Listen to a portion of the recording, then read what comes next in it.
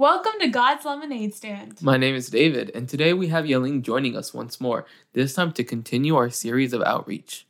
In the past few episodes, we've talked about building a foundation for outreach, silent outreach, inreach within the community, and outreach in school and or work. We encourage you to go listen to those if you haven't yet.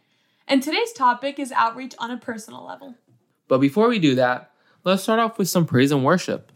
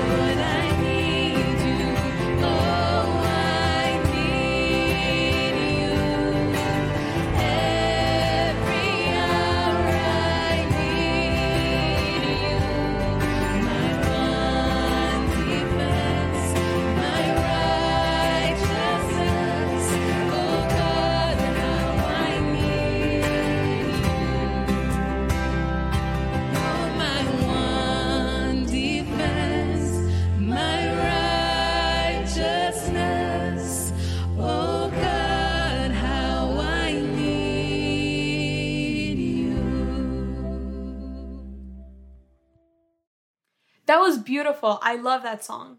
So now in our next segment, we're going to have a story brought to us by Michael Nazario.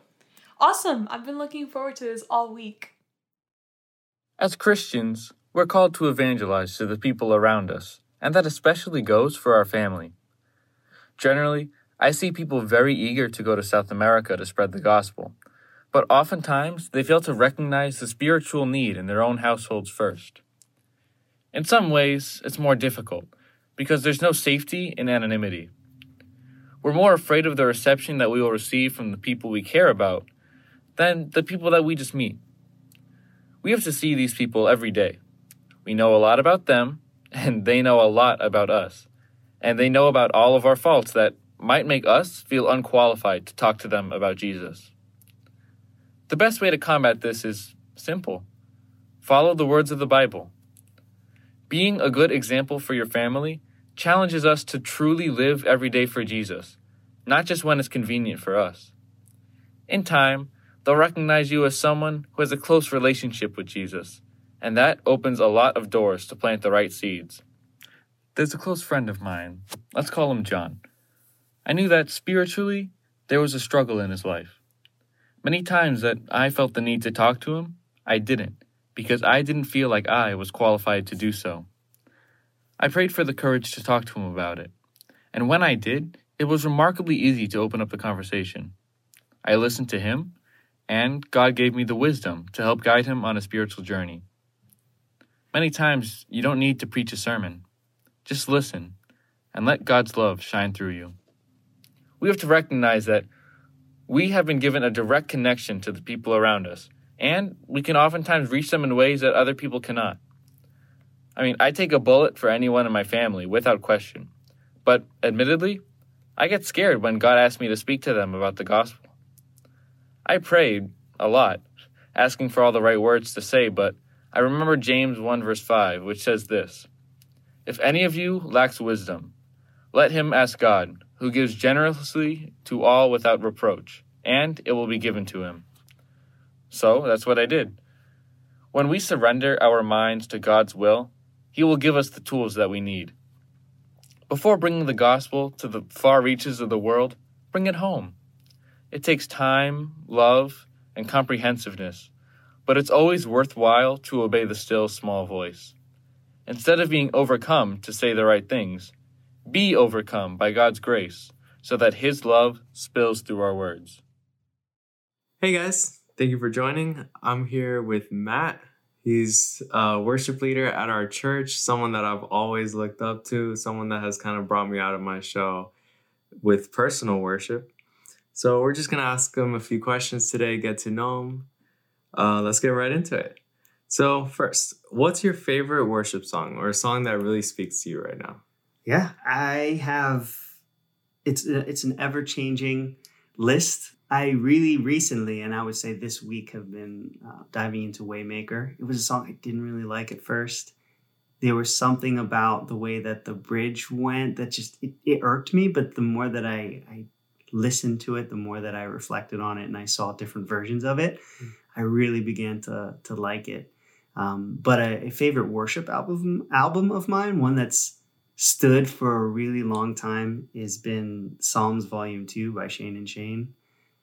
It, to me, is a beautiful blend of like scripture and really, really well thought out melodies that they've placed together and to complement one another. And if you get a chance to check it out, like it's one of my favorites. I listen to it often.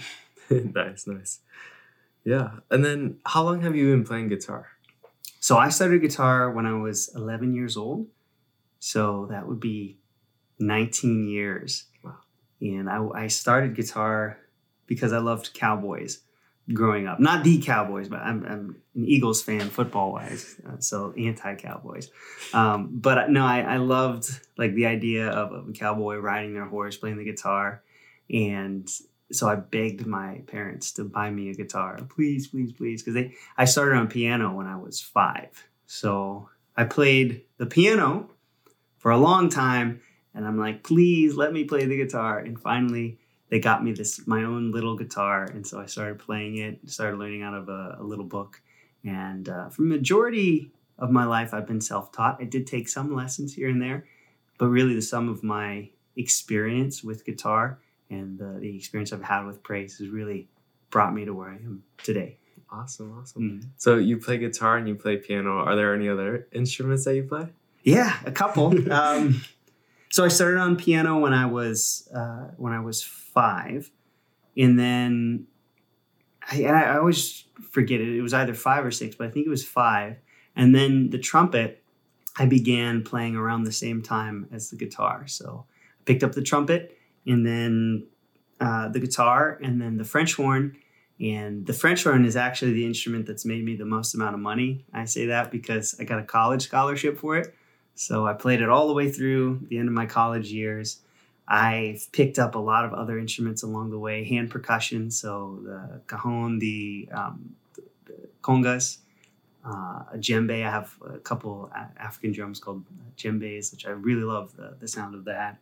I can play a full drum set if need be, bass guitar, and we'll stop there. But I have an instrument collection that's growing. Oh, that's so cool. Mm-hmm. Yeah, one-man band. I love that. So is there anyone in your life that you feel inspired you to become a worship leader? Yeah.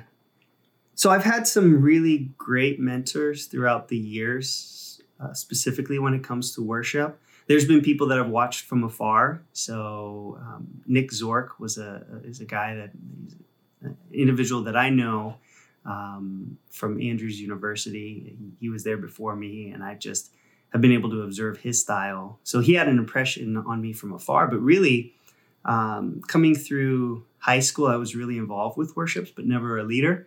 I was more just instrumentalist. I would help sing, I was in the choirs.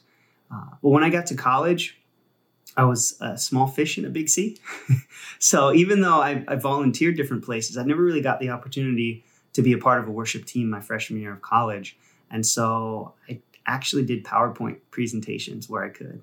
I was the PowerPoint guy for a long time. So I would just run lyrics for different praise teams, and I would just be as reliable as possible there. But there was one guy who he needed an extra drummer. And at the time, I had practiced a little bit. So I'm like, hey, I can drum for you.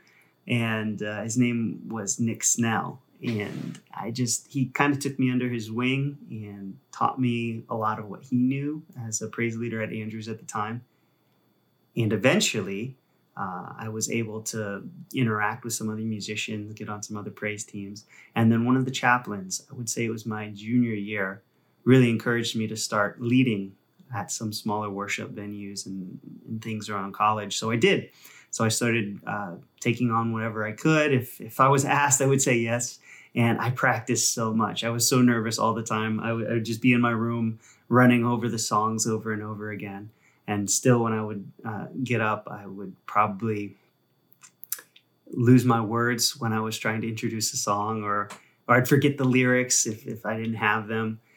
So there was a lot of harsh moments for me. But really, Nick Snell and the chaplain, Jose Bourget, pushed me out of my comfort zone to the point where I really began to interact then and study with other worship leaders. And so it went from being practice all the time in order to increase my proficiency to really understand the true heart of worship, which is understanding that every single set is an opportunity to engage with God, which to me is one of the most beautiful aspects of worship, because it's actually prayerfully approaching music in a way that's saying, I want to invite the Holy Spirit as a part of this process.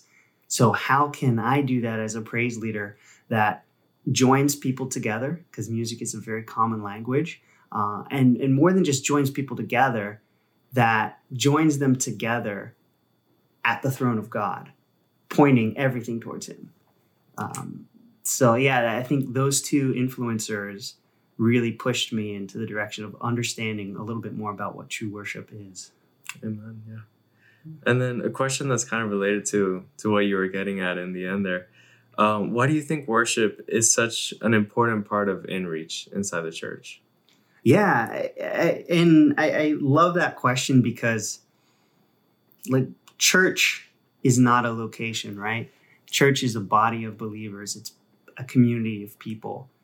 And music, if we're talking about music for the purpose of outreach, right? Like you can go to a nursing home and you can play hymns that the people at that nursing home know. And doesn't matter if they know you, they know the music. And so there's a common bond there. And it's the same thing within the church, right? So a really important aspect of being a praise leader is understanding who your congregation is, who your community is, so that while you're thinking about the music, you're choosing songs that you know speak to their heart. But that's only one small aspect of it, right? Because music at its core is just one piece of an overall worship service. And so the power of worship is the fact that God has sent us another helper, the Holy Spirit, that can be so influential in not only choosing the songs, but also in how we gather together, like I said earlier, at the throne of God in worship and awe of him. So to me, music, I believe, is a beautiful piece of InReach, because it's such a common language that when you really do open up yourself to receive the Holy Spirit, so that you're ministering not only to the congregation, but you're ministering in a way that's drawing people closer to God, people feel that. And even if somebody might not be in a great spot with God, I think in that moment when you're with a group of believers and you're not thinking about worship from a very selfish consumer type of way. What am I getting out of this? But when you feel the power of the Holy Spirit and you feel God's love through that, you can't help but put up your hands in worship. And I think when people visit a church that's intentionally approaching music from that perspective, that it's a part of the collective and that we are trying to have a selfless, humble heart of worship, I think you can't help but be drawn to something like that and want to be a part of it. And I think no matter where people are at, that's something they can relate to, which is why it's such a powerful tool for InReach. Amen. Yes. Yeah. So last question here. Do you have any powerful testimonies of just times that you've let out worship? Yeah. There's been a couple. I'm actually going to share two. I know we talked before this and that I said one, but there's two moments. No problem. One was at a summer camp out in northern Idaho called Camp Miveden. I was the camp chaplain for a summer and one of the worship leaders for praise. And it was family camp. And I remember this summer was, there's a lot of tension at the camp because there was a new director. And so there was tension between the staff that were there under the old director and some of the new staff that were brought in by this new director that knew her. And that tension, I think, could be felt throughout the summer. There was moments of conflict. But during family camp, we started to see the staff really start to gel together. Now, family camp at this camp happened at the end of the summer. So there was a lot of things that needed to happen up to this moment. But I remember it was a Friday evening, and we were putting together a concert for the family campers. And we chose one of what was our gym. It was like a carpeted multi-purpose room. And we set it up for an evening worship service. So we had an agape feast, and then there was kind of a prayer thing after the agape feast. But then anyone that wanted to would be invited into this space. And we put up candles. And while preparing for that, I had no idea what songs to choose. I didn't know who was going to be a part of it. And so it was just a prayerful, me and a couple of the musicians, we just prayed, Lord, show us what we're supposed to do. And we did a combination of music and took a couple breaks to have some testimony. And what was supposed to be a 1 hour block of time ended up a 3 hour block of time where there was singing. And eventually it just got to the point where it was just voices at the end, it's just singing for 30 minutes, common songs. And you could feel the spirit so thick in the air. You could see those tensions start to break down between staff members. And to me, the power in that was that, again, it took people who were at conflict and it put them all in a similar space. And it broke them down in a way that we were all just worshiping in that moment. All equals in that. And to me, that was a powerful moment in music. And then one more. There was a time where I was asked as a pretty young praise leader to help lead out praise for a series that happened at Andrews University called This Is My Church. And the speaker who had flown in was, a pretty big name Adventist speaker. And I just remember feeling so overwhelmed because I'm like, what if people don't like it? I started to think about me in throughout all of that. And I actually had the opportunity to connect with the speaker beforehand. And during that time, I don't really remember the specifics of what he said, but I remember leaving that meeting thinking, 100% this is not about me. So let's just look at it from a biblical perspective, right? How are we going to craft the narrative of each night via the music, right? How are we going to theme out these songs?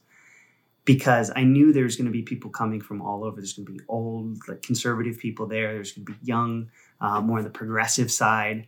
And they all wanted different things. And to me, I just kind of threw up my hands and I said, Lord, speak to my heart and let's do this. And so I spent hours more in prayer, and every night it seemed like no matter how much we prepared, God came through, and what I was thinking was going to be the moments, the high moments, actually ended up being completely different. And God took it and turned it into something that this group of people coming from all walks of life, again, it broke down those barriers and they were all one, worshiping God. And to me, it was such a beautiful moment because you could feel everyone singing at the top of their lungs. And when you feel, 1,500 people just singing because they're so in love with Jesus and the Holy Spirit is so thick there, that's how you know that as a worship leader, you've done something right. And again, at the heart of worship, it's selflessness, it's humility. And that's why I keep coming back, because it is stressful. And I think the devil tries to attack musicians primarily through their egos, like by comparing ourselves to other musicians. But those two moments were really powerful because there was no ego, there was no self. It was truly worship, a heart of worship where it's longing for a deeper, closer connection with God. This has been quite a series talking about outreach. I'm really looking forward to our upcoming series on showers of blessings. Yes, please tune in next week on November 14th to continue to share with us as we begin exploring our new theme, Blessings and Thanksgiving. Bye! Yes, Jesus loves